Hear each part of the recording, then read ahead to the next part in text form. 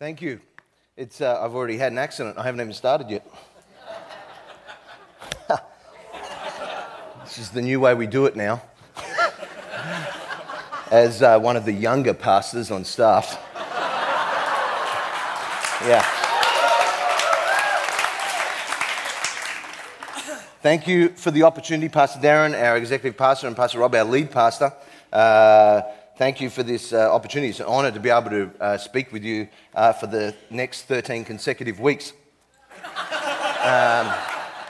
that right? Oh, sorry. The fish was this big. I'm a preacher. You've got to take opportunities. But no, I love the leadership of River Valley. Do you love the leadership of River Valley? The vision? Amen. It's great to be able to serve in a church with vision. And I'm excited to be able to be here with you this morning and just share God's word. I want to start off by sharing a couple of things that I need to confess to you this morning because I believe in confession, I believe in transparency. And so I want to start off by telling you two things. My father is a hoarder. I have to confess that to you. The second confession, I watch a lot of HGTV. Anybody else have those two same problems? Yeah. We'll have prayer teams later. How are these things related in my life? Let me tell you. My dad was one of those people who just never threw anything away. Nothing. And you know what his reason for not throwing anything away was? You never know when it might come in handy. You never know. So we had a garage full of things that might come in handy one day. And I remember when I got my first car, we all remember our first car. First cars are kind of crazy because they're the cheapest car you ever buy. It's also the worst car you ever buy. It's the car that costs you the most to fix and maintain. It costs you the most in gas. It's just all wrong, right? So I had this car. It was a 1972 Morris Marina. So bad they never even sold it in America. And it was bad. I mean, it was really bad. You know, you drive along, you could see the road passing underneath you, you know. And I came home one night and I said to my dad, Dad, the headlamps on this car are just really dull. You know, I'm really struggling to be able to see at night, you know. And next morning I wake up and there, wired to the front of my car, is an aircraft landing light from a Cessna aeroplane. He looked at me and he said, well, you never know when it might come in handy.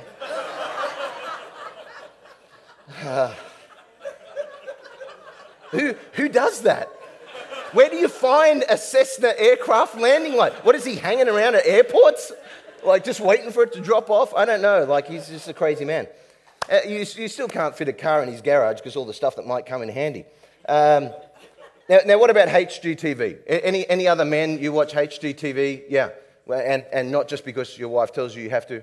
I don't mind it. I like property hunters.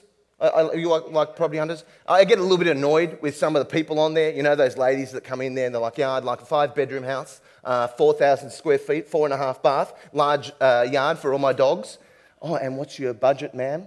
$100,000. We definitely can't go over $100,000. It's like, well, we've got some nice places in Detroit just for you. Okay. Love it or list it. I love it or list it, but I feel kind of sorry for the list it dude because I think the love it lady just does so well all the time that he hasn't got a hope. Yeah, you're nodding. He's looking at me going, yeah, my wife makes me do it too. But Mandy, my wife, she loves to watch like Design Star and all these other programs where they take something and then they turn it into something different. They take this old, terrible room and then they turn it into this magnificent space that just looks incredible. One of the words that they use a lot on these programs that I've started picking up on is the word repurposing. Repurposing and upcycling. Have you heard that? It's kind of crazy, you know. They'll go into this room and they're like, yeah, what we're going to do is we're going to turn like these old railway tracks into a dining room table. I'm like, that's great, but what about the train that's going to be... Or sometimes I see they get like pallets, you know, and they'll paint them white and then hang them up on the wall and they're like, oh, that's your new wall feature. Because I would never have thought of that as a wall feature. But repurposing and upcycling, it's all the rage. And we've kind of gone through the age of recycling, which is where you take something, you break it all down to the base materials, and then you reuse it for something different. We've gone through all that. Now we're taking things that are useless and we're converting them to something that's useful, straight into something that can be used in a different way and for a better purpose. So you can see that my childhood's really coming back to haunt me because my father now calls himself a repurposer. He thinks that he invented repurposing. So we'll keep praying for him. But you know who invented repurposing? God. God invented repurposing. God has been repurposing ever since Adam and Eve ate the fruit in the garden. Ever since they messed up, God has been in the business of repurposing our lives. He's been in the business of taking something that's now useless and turning into something that is useful again. The Bible says in 2 Corinthians 5:17, "Therefore, if anyone is in Christ, he is a new creation. Old things have passed away, and behold, all things have become new." When Adam and Eve messed up, God had to come up with a plan that will allow us to be new again. Why? Because that's the only way that we can get to heaven. That's it. His plan involves sending his only son, Jesus, to die for you and for me, take on the sins of the world. Today, God takes us in our useless state, if we'll let him, and can turn our lives around and make something useful out of our lives. I think that's absolutely fantastic. What a wonderful opportunity we have in Christ. I'm repurposed because of Jesus. You are repurposed because of Jesus. I have a new purpose. I've gone from having no purpose in my life to now I have purpose. My purpose is to live as a new creation in Christ. And now because I have purpose, I now have hope. And I don't have hope that's just kind of a wishful thinking hope. See, when I have a hope that is a confidence in Jesus Christ, that he will take the circumstances of my life, that he'll never leave me, he'll never fail me, and he'll turn everything into good if I'll let him do it. Here's what I believe. I believe that God doesn't just want to repurpose our lives. I believe God wants to repurpose the circumstances of our lives. I believe that God wants to take the things that happen to us that look useless and turn them into something that is good. And he's done this all through Scripture with different men and women of God. He's taken these difficult circumstances and turned them into something new. And guess what? At the end of every single one of their stories, they look back on their lives and they went, wow, look at that. God's hand was in my life the whole time and I never knew it. I thought God was ignoring my prayers. I thought God just didn't like me today. I think we need to have a different perspective sometimes on the trials of life. Why? Because if there's a verse in the Bible like Romans 8:28 that says, we know that all things work together for good to them who love Christ Jesus and are called according to his purpose, then we should believe that all things work together for good. If there's a verse in the Bible like Jeremiah 29:11 that says, for I know the thoughts that I have towards you, plans for a future and a hope, then we should believe that there is hope in Jesus Christ because it's in the Word. All things, hope. See, I think a lot of us, we can quickly see God's blessing in our life when he gives us a pay rise, when he gives us a new job, when we get a house. It's very easy to see God's blessing. It's very hard to see God's blessing sometimes during the trials of life. It can be very difficult.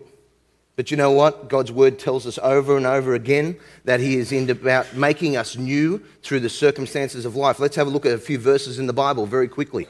Hebrews 10:19. So, dear brothers and sisters, we can boldly enter heaven's most holy place because of the blood of Jesus. By his death, Jesus opened a new and living way through the curtain into the most holy place. Psalm 40 verse 3. He has given me a new song. John 13:34, so I'm giving you a new commandment. Ezekiel 36:26, I will give you a new heart, put a new spirit in you. 2 Corinthians chapter 5, this means that anyone who belongs to Christ has become a new person. Titus chapter 3 verse 5, he has washed away our sins, giving us a new birth, a new life through the Holy Spirit. Revelation 21 verse 5, and the one sitting on the throne said, look, I am making everything new. Can you see a pattern? God equals new. God equals repurposing. God wants to take the old and make it new. It's what he does. there's an incredibly fantastic chapter in the Bible, in the book of Hebrews, Hebrews chapter 11. It's often referred to as a listing of the heroes of faith, the people that we could aspire to. They were kind of like the Avengers of their day, if you like, the superheroes. And you know what I think is awesome? Is that if the people in this chapter could basically endure incredible adversity, make incredible mistakes, and yet somehow end up in the Bible, recorded forever as heroes, then there's hope for you and there's hope for me today. Amen. God can take our circumstances and our lives and turn them around so that we can be heroes. Gives me hope. Let's have a look at a few of them mentioned in Hebrews 11. There was a man named Joseph. He was the man with a very colourful coat. He has these dreams as a young man that his brothers and sisters are going to worship him. Let me tell you, if you ever have that dream, don't tell your brothers and sisters. Keep it to yourself. He tells his brothers and sisters, they dig a hole, they put him in a hole. He gets found, he gets sold as a slave. The person who's the head of the household, Potiphar, his wife takes a fancy to him, thinks he's a cool young dude, decides to try and seduce him. He runs away. She doesn't like it. She accuses him of rape. He gets thrown into prison. At this point of the story, you could say Joseph could have turned around and gone, "You have got to be kidding me, God. I have tried to trust you. I have tried to give you everything.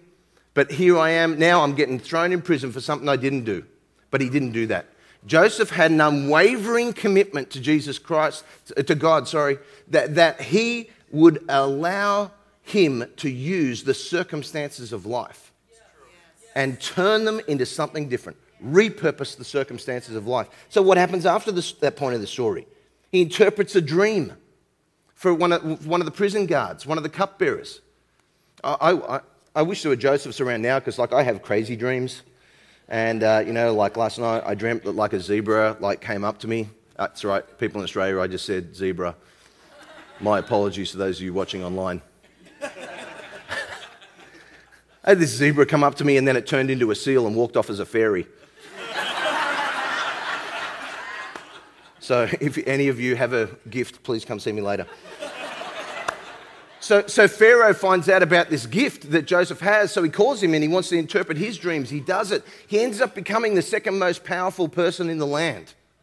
He ends up then getting favor and then helps his brothers and his family move to Egypt and saves a nation that's not even yet established. And this is what he says. This is what he says to his brothers at the end of the whole story in Genesis chapter 50. He says, "You intended to harm me, but God intended it all for good. He brought me to this position so that I could save the lives of many people." Their purpose was harm. God's repurpose was to use Joseph to save many. Joseph always kept perspective, and we need to do the same thing. If we look at our trials and we blame God for them, or we get upset because God doesn't solve our problem the way we want him to, we've lost perspective. See, our perspective should be, God, I have absolutely no idea how you're going to solve the problem that I am in right now. None. But I have total faith that you will. That's what our perspective should be. Let's look at some other heroes of faith. Moses starts off life being put in a basket on a river. He gets found. He ends up being raised in Pharaoh's court. He kills a man, spends 40 years herding sheep in the desert. God calls him one day. A burning bush talks to him. It's God. Tells him to go and save the children of Israel. He goes and does that, leads them through the desert. Millions of people behind him, comes up against the Red Sea. I'm sure Moses probably had a conversation with God at that time. God, I get the whole repurposing thing, but you know what, I'm pretty sure I have no idea how this one's going to work out right now. And God says to him, lift up your rod. Lift up your rod and the sea will part. And as he did that, the sea parted and all the children of Israel went through it. You don't think Moses stood there with his hand up for a minute going, yep, never saw that one coming. I've got to be honest, of all the options that you could have had, I didn't even think that was a possibility. Yeah?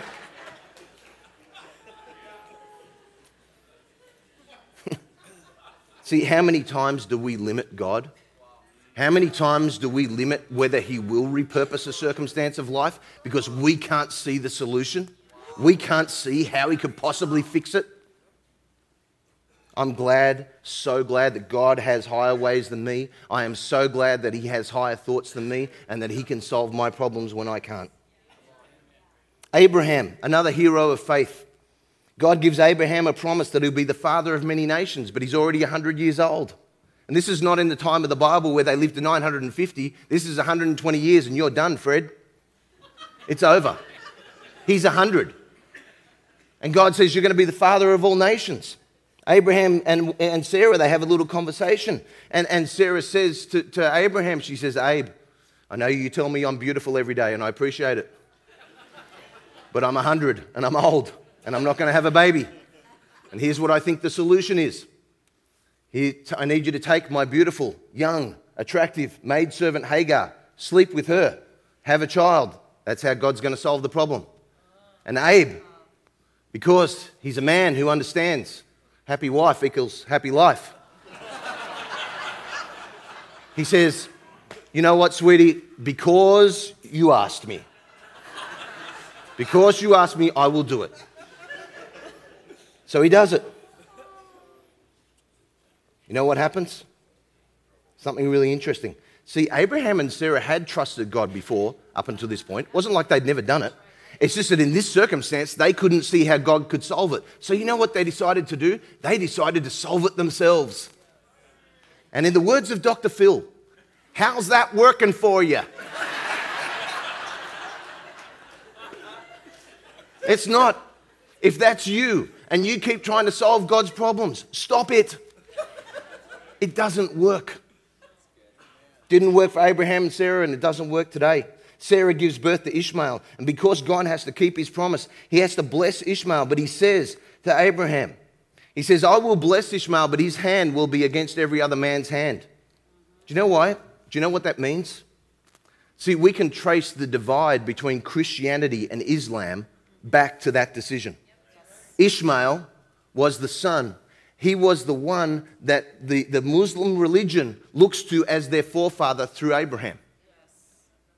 See, because of Sarah and Abraham making a silly decision, we have an eternal conflict in our world.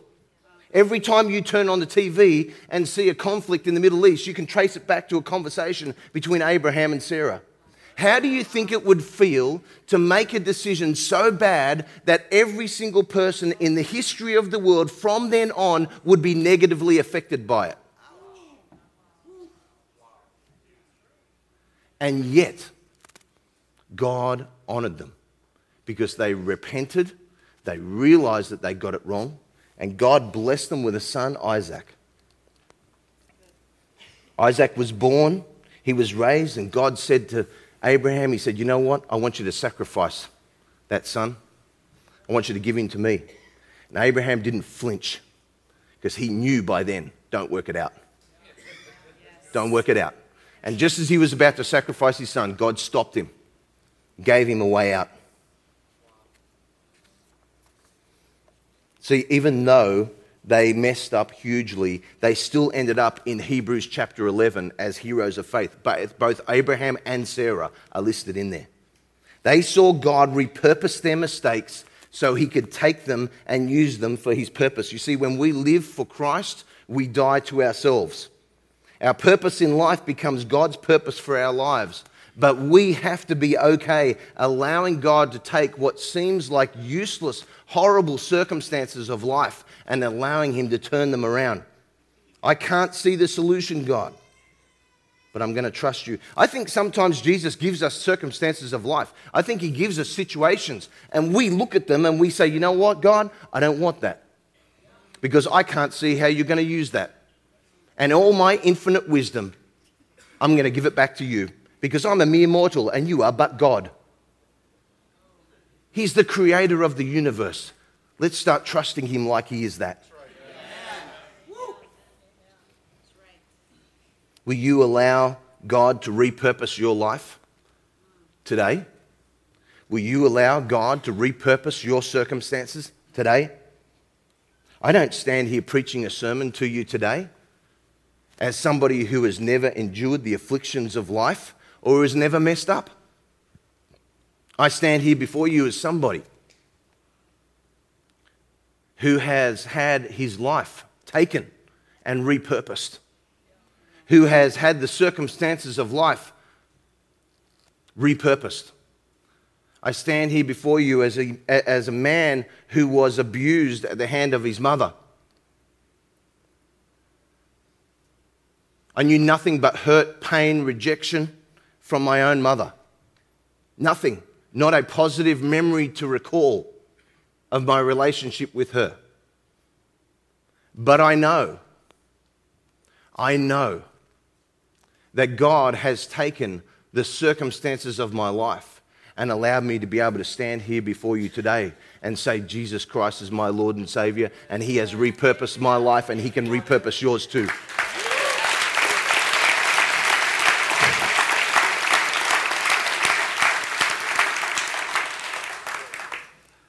Some of you watching online right now, you wish you were here in this room. But God wants to repurpose your circumstances of your life right now where you're sitting. He wants to take the circumstances of your life and turn them around if you'll give them to him. Maybe some of you have a marriage that needs to be repurposed. Maybe God wants to take your worn out, broken marriage and turn it into something life-giving, something loving and healthy that reflects how much God loves you. Maybe you're in the middle of a circumstance where somebody's wronged you and all you can think about is revenge. All you can think about is how can you get back. God wants to take that bitterness from you today and repurpose the circumstance of life. Turn it into something good if you'll let him today. Maybe you are somebody who's afflicted with a disease. Maybe you have a family member who's struggling with an illness or a sickness that's terminal and you don't know how to handle it, nor do they. God is a God who heals. He's healed in the past, he'll heal today. But God can take that circumstance and repurpose it. I know that God can bring a new purpose into the trials that you are facing today. Many of you are sitting there today and you're sitting in your seat and you're like, wow, man, Pastor, if only you knew all the things that I've messed up. If only you knew how deep the circumstance is that I am in right now. It doesn't matter. It doesn't matter. It didn't matter for Abraham and Sarah. It didn't matter for Moses. It didn't matter for Joseph. And it doesn't matter for you. God can take your circumstances today. Some of you, when I talk about the word hero, the last thing in the world you think you're ever going to end up as is a hero. But I believe that God can take your life and turn it around so that at the end of your life, people will stand before everybody and say, surely this person was a hero of faith. Wow. Do you believe it? I believe it. God loves you so much. He did everything and he has done everything. There's nothing more we can do. All we can do is say, thank you, Jesus. Thank you, Jesus, for all that you have done. Some of you have just gone through tragedy even in the last 24 hours. A young family in the church just in the last 24 hours had a stillborn baby. A horrible tragedy. Right now, they are in the middle of trying to work out how God's going to repurpose that circumstance. But I know that he can do it. I know that he can do it because I know that they love God and I know that they have lived for him and I know they'll continue to live for him in the tragedies and circumstances of life. See, we are not guaranteed to never face circumstances in which we need to overcome. We are guaranteed only one thing, that the circumstances in life that we will need to overcome, we will overcome because we have been called overcomers through Jesus Christ. I'm an overcomer and you're an overcomer.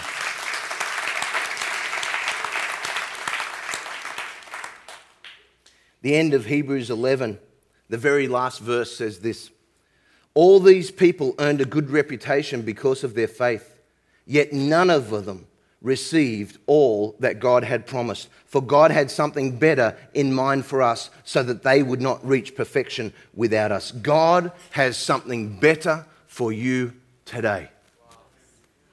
Would you close your eyes with me? If you are sitting here today and you don't know Jesus, and maybe today when you came in, you thought that there was just no possible way that you could connect with God, I want to give you an opportunity today for God to bring purpose into your life by allowing you to receive Jesus Christ as your personal Lord and Savior. If that's you right now, as all the eyes are closed across the auditorium, and you say, God, I want you to take my life and I want to give my life to Jesus Christ, I want you to raise your hand right now across this place. Raise your hand. There's hands going up everywhere.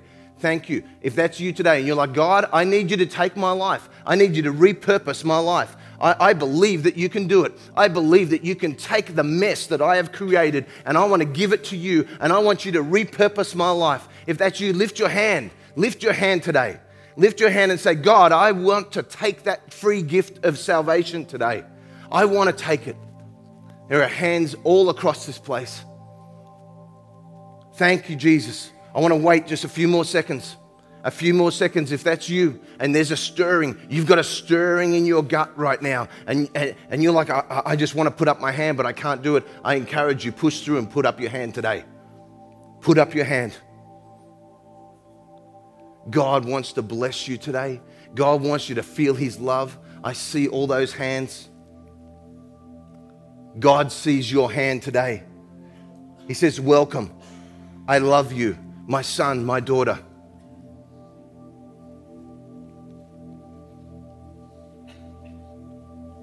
Thank you. You can put your hands down. As we all keep our eyes closed, I want to pray a prayer with those who just raised their hand. And I want all of us to repeat this prayer after me as we join in. It's the first prayer that we pray when we give our lives to Christ. And let's all repeat it now. Jesus, sorry for all that I have done wrong. Thank you for dying for me. Please come and live in me and fill me with your Holy Spirit.